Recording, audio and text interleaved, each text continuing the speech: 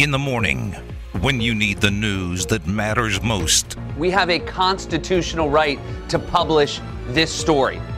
We are the fourth estate, and we will hold the powerful accountable. You need the front page. Wait, what's the fourth estate? Us, the press. And everyone knows that? On the press box. Because I feel like people always say the fourth estate, but they don't actually know what it means. I think everybody knows what it means. I thought the fourth estate was time. That's the fourth dimension. I thought the fourth estate was Georgia. With Graney and Bischoff. No, not state, a state.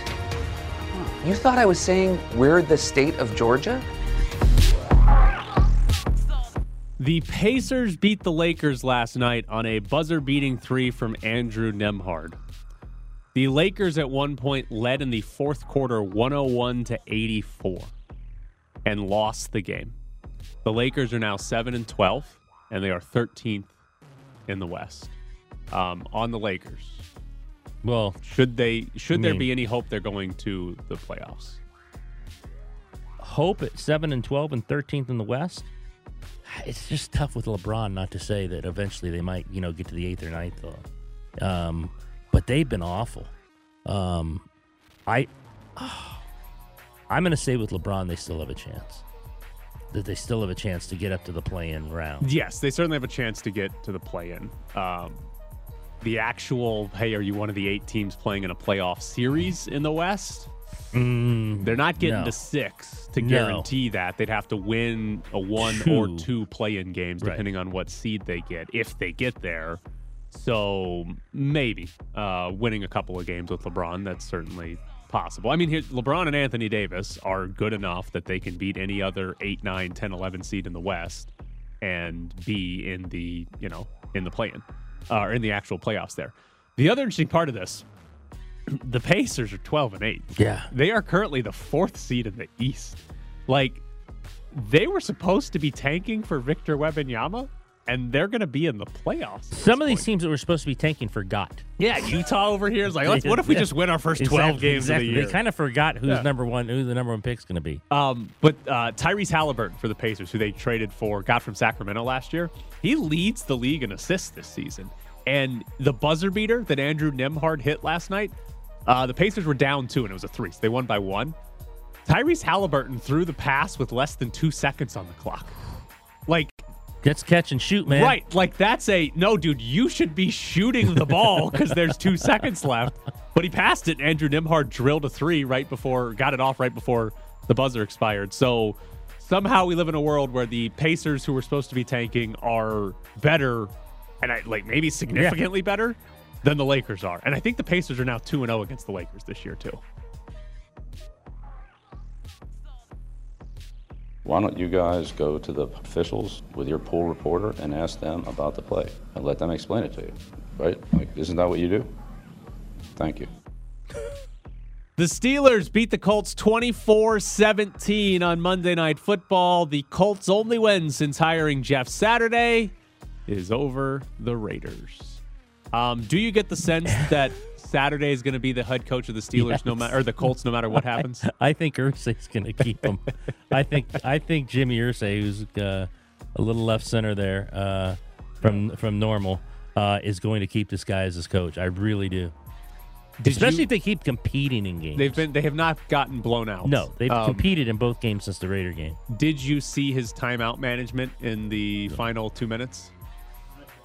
Had all 3 timeouts. They're down a touchdown. They get past midfield, and with the ball, obviously, and they had 2 plays with the clock running, and they did not call a timeout. They went from 1:30 down to about 30 seconds, and again had all 3. He finally called a timeout before a 4th down play with 30 seconds left. So they let a minute bleed off the clock when they didn't really need to. Matt Ryan, the quarterback? Yes. And I saw a lot of people saying Matt Ryan should just call the timeout. Yeah. I agree. I guarantee Matt Ryan knew they should have called the timeout. Right, and I agree. Matt Ryan should have just called the timeout. And gone over and said, hey, coach. Yeah, but also, who's in Jeff Saturday's headset? Who's talking to him? Because remember, when Jim Irsay hired Jeff Saturday, he gave that whole quote about, I love that he's never coached before because he's not scared and rely on analytics. Yeah. Right? Taking timeouts is not analytics, by the way. But generally, what that means is you have somebody telling you, hey, here's what the analytics say is the best thing to do. We've heard the Ravens talk about it a lot. We've heard the Chargers talk about it a lot with, hey, we've got multiple people giving some input as to what is the best option here. During the game. Right. Is anybody talking to Jeff Saturday during that moment? Is I anybody don't even know if talking his to that headset's guy? on. He's talking to his son about his math homework. Because I can't, again, Jeff Saturday should call a timeout. Literally everybody who's ever watched football was like, yeah, you should call a timeout, dude, except him. Matt Ryan should have called it, but also, who are the other coaches that are either on the sideline or in the booth saying, that let's can call tell timeout Jeff here. Saturday, We need to call timeout here. hey, man, this is when a normal coach calls a timeout. That is, to me, that is a complete failure. That is not, Saturday probably deserves the most blame because he got the head coaching job, but the quarterback deserves some, and every other coach on that staff that can talk to Jeff Saturday deserves it because, again, everybody watching that was like, all right, you got it. Maybe once you let the play clock run down because, hey, if we score, we don't want to give them the ball back with a lot of time. That's fine. But when it goes from 1:30 to 30 seconds left and you're still 30 yards away. Is the headset on? He had it on. It was not Rich Bisaccia where he didn't know how to use it. Okay. He actually had it on his head. Now, maybe he doesn't know it. Maybe that's the point. He's got it on but doesn't know how to use it. Exactly. He doesn't know how to turn it on. He's just got it on. It's never been turned on. Maybe. But complete failure to not call timeouts. By the way, wanted to get this stat out there. Neither quarterback topped 200 passing yards yesterday. Matt Ryan had 199. Kenny Pickett had 174. What a day. What a Monday night game. Oh, yeah, I typed 74 in the rundown. My bad. Man, My bad. That guy won the game with 74 yards. They had a hell of a game defensively. 174.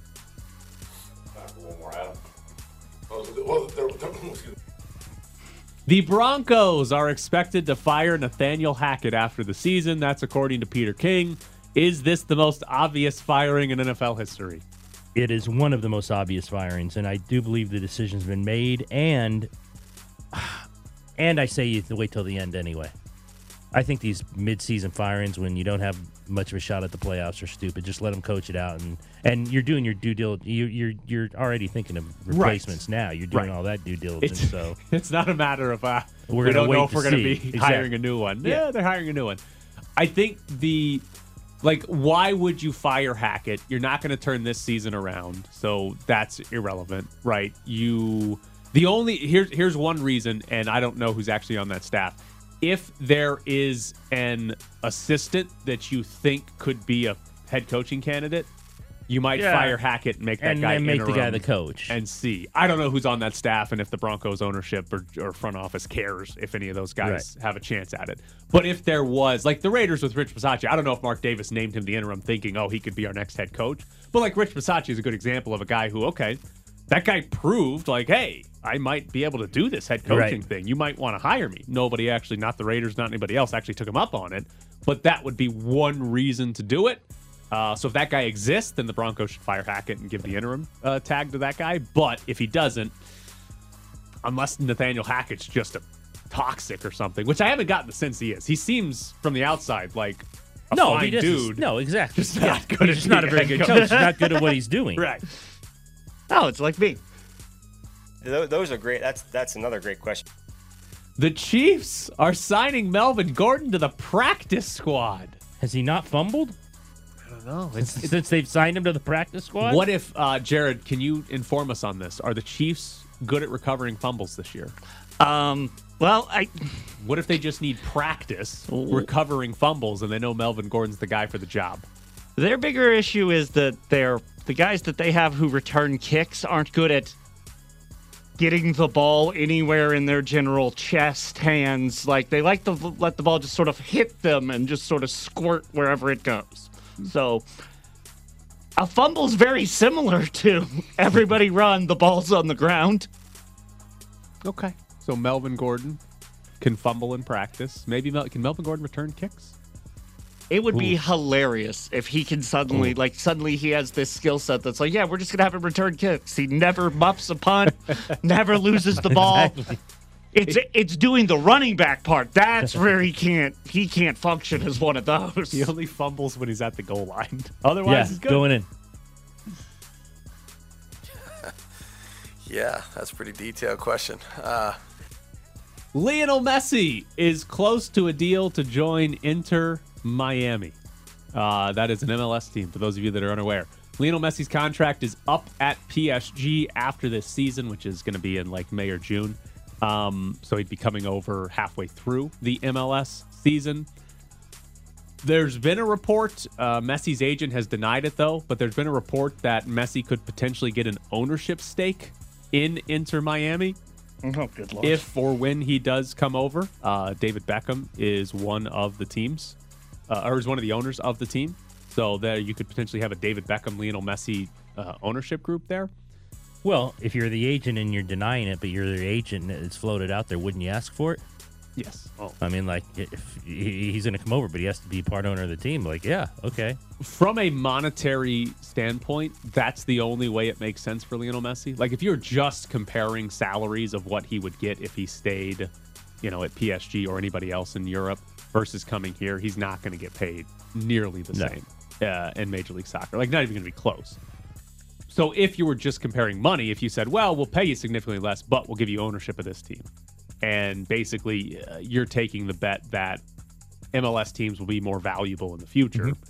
I could understand why, again, just a monetary standpoint. From a non-monetary standpoint, if you're Lionel Messi, you get to live in Miami and probably be the best player in the league and be the most popular player in the league. Like, there's a lot of reasons to do it from a non-monetary standpoint if you're Lionel Messi, especially if he's, like, Lionel Messi's has won everything you can win at the club level. He has not won the World Cup with Argentina, but at the club level, it's not like he's some player that's, he wants to win the Champions League or something like that. He's done that. He's not like ring chasing. He's got them.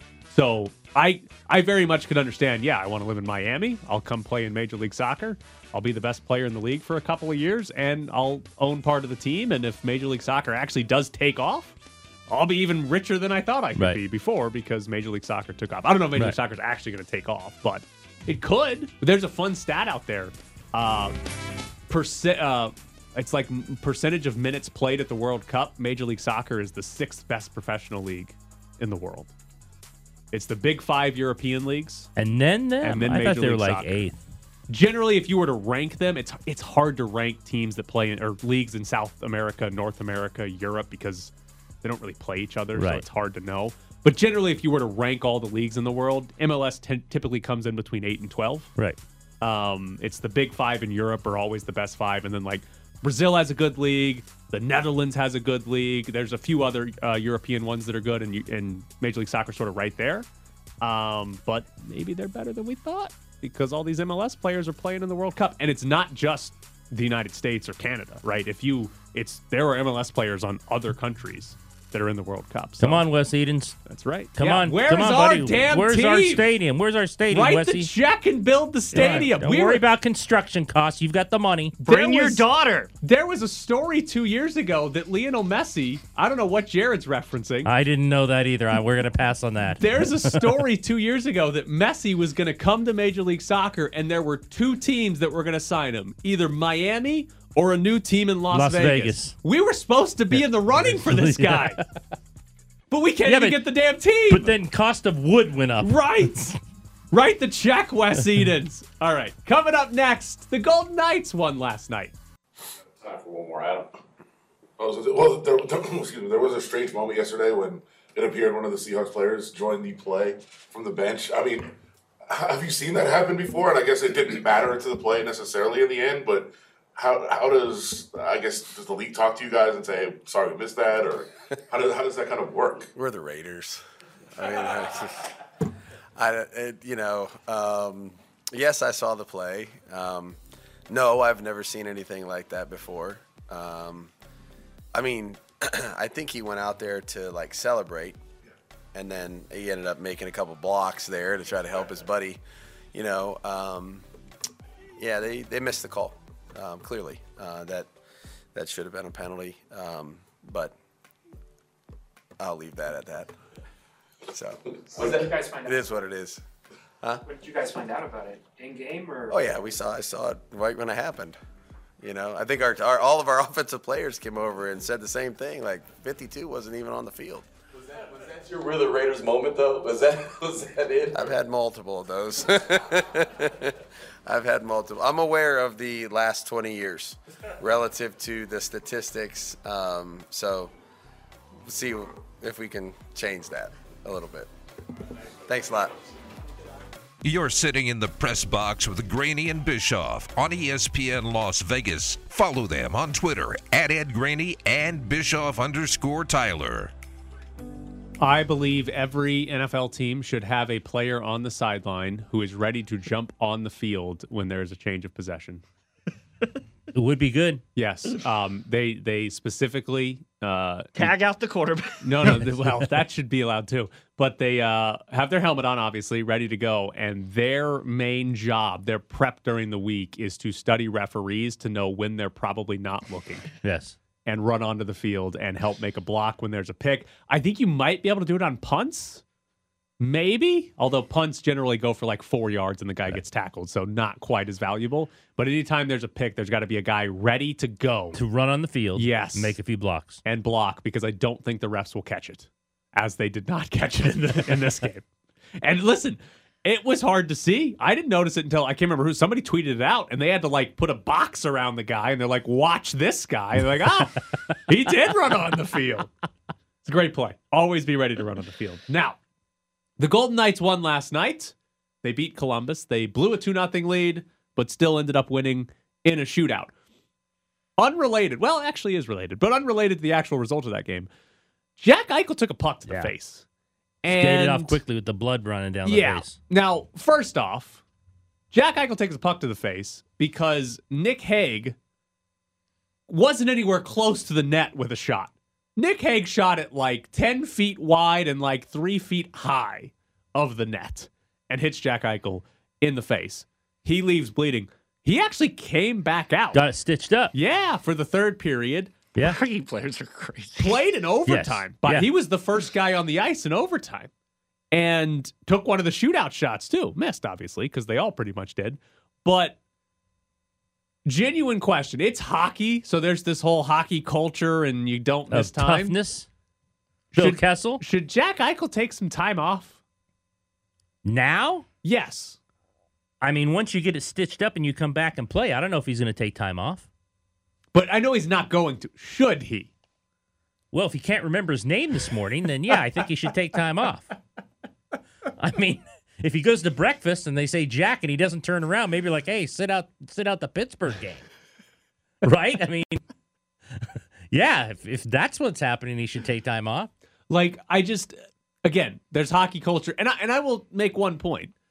To me, there is a difference in coming back in the game that you got hurt in and playing in the next game. And that difference is, in hockey, you can't, like, be replaced because you're running through the lines, right? Their lines were a mess yesterday. They're not taking someone out of the press box. Right. Yeah. You can't do that. So, like, you kind of need to come back in that game because you need to get your lines back to normal or whatever. But their next game, if they sit him, he'll be replaced, and their lines will be, I mean, not normal because Jack Eichel's out, but their lines will be they'll normal. have enough people. I'm just saying, for me, it probably makes a lot of sense for Jack Eichel to take some time off because is Jack Eichel missing 2 or 3 games here in November and December going to be define the Golden Knights playoff spot? Probably not. They'll probably be fine. I think he should take some time off. I highly doubt he does, but he probably should. I don't think he does. Pittsburgh and Boston coming up. Come on. Who cares about that? Come on. He's not going to miss those games. Bruce He's Cassidy, not going to miss Brucey's homecoming. That's right. Okay, so let him sit against Pittsburgh.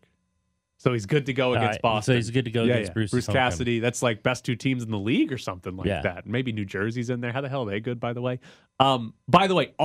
With him missing time, we saw, 3 different guys take shifts on the first line. Will Carrier, Nick Waugh, and Riley Smith took shifts. And actually, Will Carrier had the most time with Stone and Stevenson after that. He had more than Smith and more than Waugh. He's the one who can score. Apparently, he is. And when Riley Smith was out there, they gave up a goal. So they were like, all right, we're done with that. But Will Carrier is apparently a top 6 replacement. And here's a question that is completely hypothetical, and the Golden Knights haven't actually run into until last night, and they probably aren't going to have to deal with it in their next game because Eichel's going to play. They have not had an injury to their top 6 yet. Right. Is Will Carrier first on the list to replace an injured top 6 player? I think your guy is. Who's my guy? Phil Kessel. He didn't get that shot I know, last but night. I think if it's like you said, a day, would they probably play Pittsburgh tomorrow night? They probably wait a day. And there's talk among the coaches. I think they move up your guy. So where everyone has said he'll be more productive. Right. So one of my main points in this entire hey, Phil Kessel should be scratched argument is I always ask what his role is. What is his role on this team? Because it's supposed to be to score. Right, but he's buried on a third line that plays like 10 minutes a night, right? Like that's right. That's if he's supposed to score, you're not getting that from the third line who's scoring, who's playing 10 minutes a night.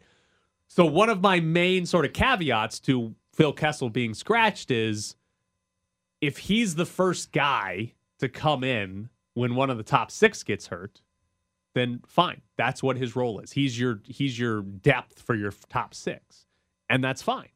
But we didn't see that last night. We saw Will Carrier, Nick Waugh, and Riley Smith.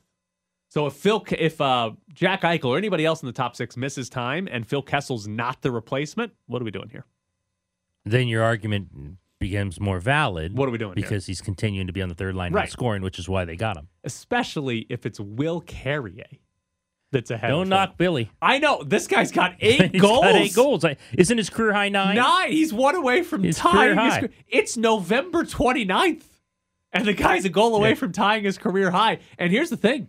Will Carrier this year, if you just break it down by individuals, not like the whole team when they're on the ice, but just individuals, he has the most high danger chances of any player on the Golden Knights this year, which is unbelievable. It's astonishing. But at 5-on-5, not including power plays, because he doesn't play. Actually, I think he did last night, but he doesn't play power play time. But just at 5-on-5, he's got the most high danger chances. Also, just at 5-on-5, he's got the second most expected goals for an individual. Mark Stone's ahead of him, but he's right behind him. Like, what? What's going on here? Like, Will Carrier is the best player on the team, apparently. I'm laughing, and yet every stat you said suggests that he might be. Right. We need to get this Chandler Stevenson guy off the first line. Carrier, Eichel, Stone? That might push them over the top. The best line that ever created in the history of the sport.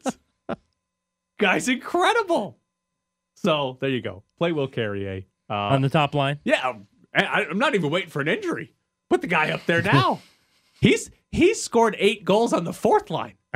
What's he going to do if he's with Eichel and Stone? Guy's going to score 50 in a season. All right, coming up next, Charles McDonald joins the show. It just begged guys not to get into the Twitter world right after the game, especially after a loss. It's never going to be positive. It's not going to be a nice place. I think that's kind of reflected in Lamar's response because what he said was just so out of character for him. That's not the way he speaks. It's not the way he talks. It's not the words he ever uses. I've never heard him say things like that before. We're back to the Press Box Morning Show with Ed Graney and Tyler Bischoff. Joining us now from Yahoo Sports is Charles McDonald. You can follow him on Twitter at 4Verts. Charles, are you planning your whole day around the United States and Iran?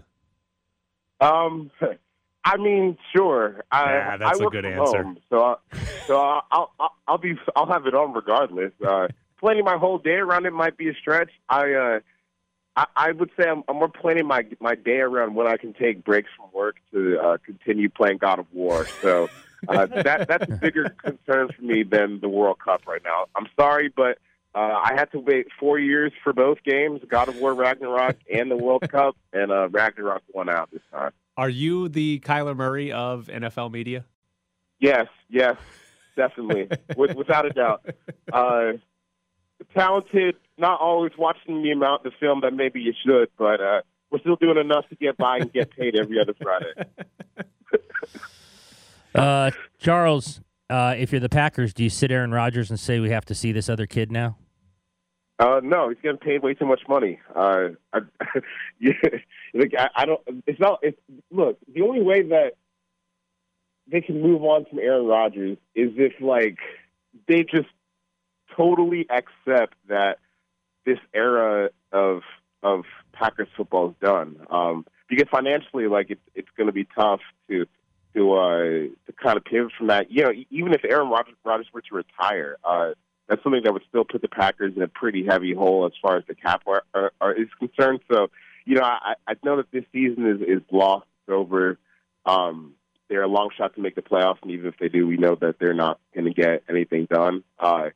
It would just have to be a more conscious decision, I think, than, hey, we need to see what Jordan Love can do. It's realistically, you're asking yourself, are we done with this era of Packers football? Because if you are, then, yeah, maybe you sit Aaron Rodgers and trade him in the offseason, but if you do that, like, financially, you're not really going to have too many avenues to actually upgrade your team. And I think a comparable situation is like you'll find yourself like where the Falcons are, where you have to trade away some franchise legends in the past couple of years, and the result of that is about $80 million worth of dead cap for this year. And I think you're kind of seeing where, at least as far as the Falcons go, like where their ceiling is, and where they definitely could use some better players that they couldn't afford this season. And that's kind of where the Packers have to make that decision. Like, are we done?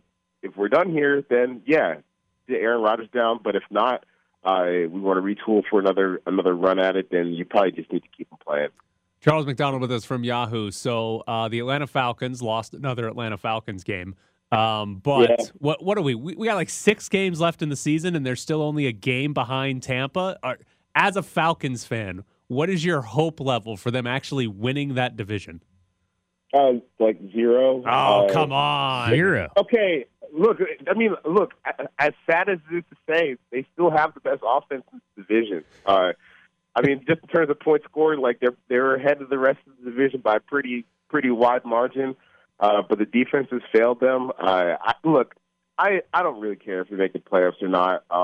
You're out of Bryce Young range for sure, which to me is like, all right, well, if you're not going to get Bryce Young, you might as well win as many games as possible. And the funny thing is if they had just, stayed the course and kept running the ball and scored a touchdown at the end of that Washington game, they would be first in the NFC South right now, which is ridiculous when you look at how this is actually played out. But, the whole NFC South, like, I think that instead of asking me, like, should the Falcons make the playoffs, would I be excited for a Falcons playoffs run? Because the answer is no. I mean, I'm pretty sure they would get absolutely curb stomped in the wild card round no matter who they play. Because the messed up part about the NFL playoff structure is, you have a team like the Falcons, let's say, if they were to make the playoffs, they would host a home playoff game against a team that is like 5 times better than them. I am very good on the Dallas Cowboys coming to Atlanta and absolutely beating the hell out of the Falcons. No one needs to see that game. I don't need to see that game. And in fact, I'll take it one step further. I don't think the NFC South just needs to be involved in the playoffs at all this year. Like, I've kind of been someone like, okay, how about instead of doing it this way, we shake it up. We go just 1 through 7, the best 7 teams in each conference by record. And if that were the case this year, none of the NFC South teams would be in. The entire NFC East would be in, and I think that would make for a better playoff pool. Like, if the playoffs were to be held today, the Dallas Cowboys will go to Tampa Bay to play whatever is left of that Tampa Bay team. And I know that the Buccaneers beat them week 1 to start the season, but come on, like, based on what we've seen over the past month or so, especially since Dak Prescott has been back, like, that Cowboys team has to be one of the best 5 seeds that we've seen in quite some time. So you think the Cowboys could go to the Super Bowl? Yeah, I think they could. It's funny that, I think that there are 3, like, legit contenders in the NFC, and none of them are the Minnesota Vikings. I like the Eagles, 49ers, Cowboys. I think all of them have a chance to win a Super Bowl. Obviously, the Eagles, with how just complete that team is. And, I know that Jalen Hurts has rightfully gotten a ton of credit for what the Eagles have been able to do this year. But I think, you can't really forget how good that pass defense has been. I know that, Sunday against the Packers wasn't their best performance at all. But for the large majority of the season, like, Darius Slay and James Bradbury have been the best cornerback duo in the league, and we all know how well they can rush the passes. So, if they can fix the run defense, that should be one of the best defenses, one of the best, Super Bowl bets in the league. 49ers, their defense hasn't given up a point in like 94 minutes of game time. So, if they can continue to do that, I think they're definitely Super Bowl contenders. And then we just talked about the Cowboys. So, Minnesota, they're a little bit too flimsy for me. To me, that seems like a one and done in the playoffs. They kind of remind me of the Titans from past seasons, or I guess this season, every season, Tennessee Titans. I think those are the three in the NFC. When you played football, did you ever have a coach get hurt on the sideline like Sean McVay did? Yeah. I mean, you get guys get rolled up on a lot, and we had a coach in college.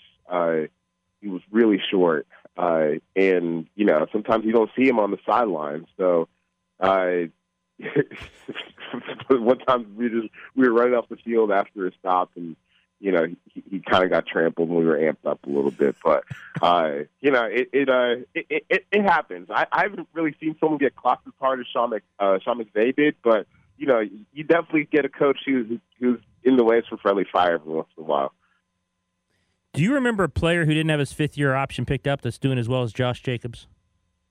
No, I don't. I mean, honestly, it's interesting because usually when you see the fifth-year option not get picked up, that's usually a bad sign for a player. But I think an underrated talking point of it is it kind of puts you in an immediate contract year, and it's interesting because usually, when you're looking at a guy who's in a contract year, if you're at a first-round pick and your contract year is year 4, usually things have not gone all too well for you.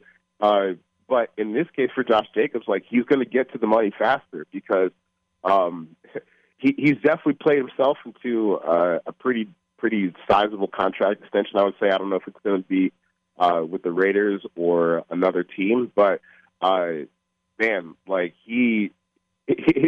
season kind of fascinates me because remember where we were in August where he was playing in the Hall of Fame game, and you're like, oh wow, that's a little bit surprising for a starting running back because we've gotten to the point with preseason how we treat the preseason that a starting bona fide workhorse running back playing in the first game, especially the Hall of Fame game, is something that we wouldn't really see. But he's become an integral part to the Raiders' offense this year, and obviously the Seattle game is what's on everybody's mind. It's his best game of his career, I would have to guess. But this has kind of been a whole season thing where he's been kind of the anchor for an offense that has gone through waves of being productive. So I can't really think of a first-round pick that's had a year like this. Daniel Jones is kind of in a similar boat, although Josh Jacobs has been, I think, a much better, much more consistent player than him this year. So, you kind of have two guys, Daniel Jones and Josh Jacobs, who didn't have their fifth-year options picked up. But at the same time, I'm hard pressed to find an NFL team wouldn't want their services in some capacity. And in Josh Jacobs' case, he's going to get paid a whole lot of money. All right, get 2 TVs set up, play God of War on one, have the United States on the other, and you just look up every 5 minutes to see what the score is. Yeah, I think and then I'll go on Slack and just move my mouse around so it doesn't feel active. So hopefully my boss isn't listening to this. He is Charles McDonald from Yahoo. Again, follow him on Twitter @4birds. Charles, as always, Thanks, we Charles. appreciate it. All right, see you next week. So there is the Kyler Murray of the NFL media world in Charles McDonald. All right, we got tickets to give away. If you want to go see Luke Bryan, 702-364-1100 is the phone number. We've got tickets to go see Luke Bryan. He is coming to Las Vegas, and you've got a chance to go see him on December 7th out at Resorts World. 702-364-1100. We'll take caller number 9 right now. It's 702-364-1100. Based on everything I've heard, it was all the teams that were in the postseason that year were doing the same. So I think that's also kind of why the players kind of had that half apology energy when they were apologizing all this stuff because they probably knew we got caught, but everyone was kind of doing this stuff. It's the Press Box with Graney and Bischoff on ESPN Las Vegas. Congratulations to Danny. He is going to see Luke Bryan. We are also going to have tickets to go see ZZ Top a little bit later in the show. We are coming down to the final minutes of the first games of the World Cup. The Netherlands is beating Qatar. The Netherlands is going to win the group. Senegal leads Ecuador 2-1. If Senegal wins, they get out of the group as the second-place team and would be the likely opponent for the United States. If we advance, if Ecuador scores, though, it'll be a draw, and Ecuador will advance. They are in the 90th minute of that game. It's only 12 more minutes to play. I was actually going to say, so there's about 42 minutes left of extra time. And it'll be great.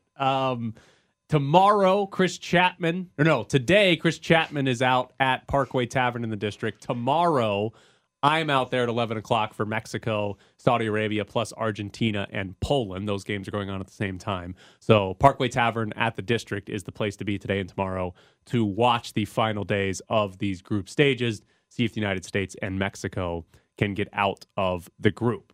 All right. We'll get more into the United States in Bischoff's Briefs. 9:15. Yelling at you about why we're so great. But yesterday, one of the first big free agent signings in baseball, the Astros signed Jose Abreu. It's a 3-year deal worth around $58.5 million. Nobody's actually confirmed that.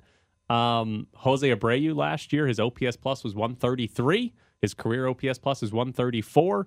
He only hit 15 home runs, but he hit 304 as an average. He does turn 36 in January. Yeah. So the Astros. For your Astros, they took a guy who's on the north end of things. They are paying what he was worth like the last 3 years. When he was the MVP a couple years ago. But getting his next 3 years, Right. which is probably not the smartest thing to do. But I think he'll be good next year. And he's probably going to hit 6th in the Astros order. So they can afford their 6th hitter to start declining. Excited that there are supposedly discussions about acquiring one Cody Bellinger? God, that would be funny. Well, it'd be hilarious because he'd go and be the MVP. Which would also be funny. The Astros only have 2 left-handed hitters that would probably make their roster right now. They're very right-handed heavy, so Bellinger makes sense in that regard, and also he's a very good defensive outfielder. He's a terrific outfielder. I would find it funny if the Astros signed Cody Bellinger and he was great. Yes, I would not. As somebody who doesn't normally care about, how do the people interact, whatever, go play the sport and win games, I do wonder if Cody Bellinger would actually not work with the Astros, locker room, clubhouse, whatever we call it in baseball. I mean, he was one of the most outspoken players about the Astros cheating. He had the whole quote about they stole a World Series from us. Right. He stole an MVP from Judge and all that. Carlos Correa told him to shut the hell up. That was great. Cody Bellinger doesn't have a hit since Carlos Correa told him to shut the hell up or something like that. So I do genuinely wonder if that's something they can just get over. If they can, I think it'd be funny if they signed Cody Bellinger. That's okay. Jeff Bagwell doesn't know any of that happened, and he's out there now signing people to contracts. The Astros do not have a general manager, and yet they just signed Jose Abreu. They had their press conference this morning, and the owner of the Astros said that 2 people negotiated this. One of the assistants that is acting as an interim GM. They have 3 fake GMs at the moment. And the other guy was Jeff Bagwell. That's beautiful. The World Series champions. So Jeff Bagwell, he has been in an advisor role with the Astros for the last couple of years. But Jeff Bagwell sits behind home plate for the majority of the games. And Jeff Bagwell is the fill-in on the TV broadcast when the color analyst is gone. Right. So whenever the color analyst has a vacation or something, Jeff Bagwell is the fill-in. And now he's interim general manager. Out there signing people. I did just read a quote that Jeff Bagwell talked to the media after the press conference. And Jeff Bagwell did say, I don't want to be the general manager. And that if he was asked to interview, he would decline. So I think I'm going to survive Jeff Bagwell not randomly becoming the GM and just making decisions based off, he looks like a baseball player, which is what I imagine Jeff Bagwell does. So what they need is just a guy to sort of follow what has already been happening as far as analytics and hey, just sort of show up, put out a lineup, you'll be fine. Don't do anything stupid or controversial. I think I'm your guy. No, they got the manager part set with that. You got to be the one that pulls the strings on Who the makes analytics. the absolute decisions? I do have another unfortunate quote to read about the guy making decisions for the Astros. Jeff Bagwell said that he personally felt the Astros had gone too analytics heavy. Yep, he's out. And said there are certain things that go on that the numbers can't explain. This game is played by humans, man. It's not played by computers. Oh, man. No wonder you don't want this guy. Oh, boy. Oh, no. And I like Jeff Bagwell a lot, too. But just as a player. Be the funny guy that comes on the TV broadcast 6 times a year and not the guy negotiating contracts who doesn't like analytics. Apparently, Brad Ausmus could be the Astros' next general manager. Okay. Played for the Astros. He's managed Another former player. Yeah, he's managed in Detroit, and was he a manager in Oakland or I think he's just an assistant in Oakland this past year. I don't remember him being the head manager. No. But apparently he does like analytics. So how is that still a thing? I don't know. The Astros have been the best team in baseball for half a decade because of analytics, and the owner and Jeff Bagwell are like, we don't care about what your computers say. It's a gut feel. They've literally been awesome because of analytics. This is genuinely It's not like they're the Royals or something, and they're like, well, we tried this analytics thing the last 4 years, and we suck. So we're going to go back to looking at guys and if they look like baseball players. I mean, the Royals are the example from the 2015 Royals are the example of, wait, no one is bunting? None of these infielders know how to field a bunt. Okay, we're going to bunt and literally watch the Mets go, he hit it on the ground. What do I do? It's just, they're going to win the World Series again. I'm very of course happy. they are. I shouldn't complain. Because of their pitching. I shouldn't complain, but they're also being run by what I think are morons at the moment.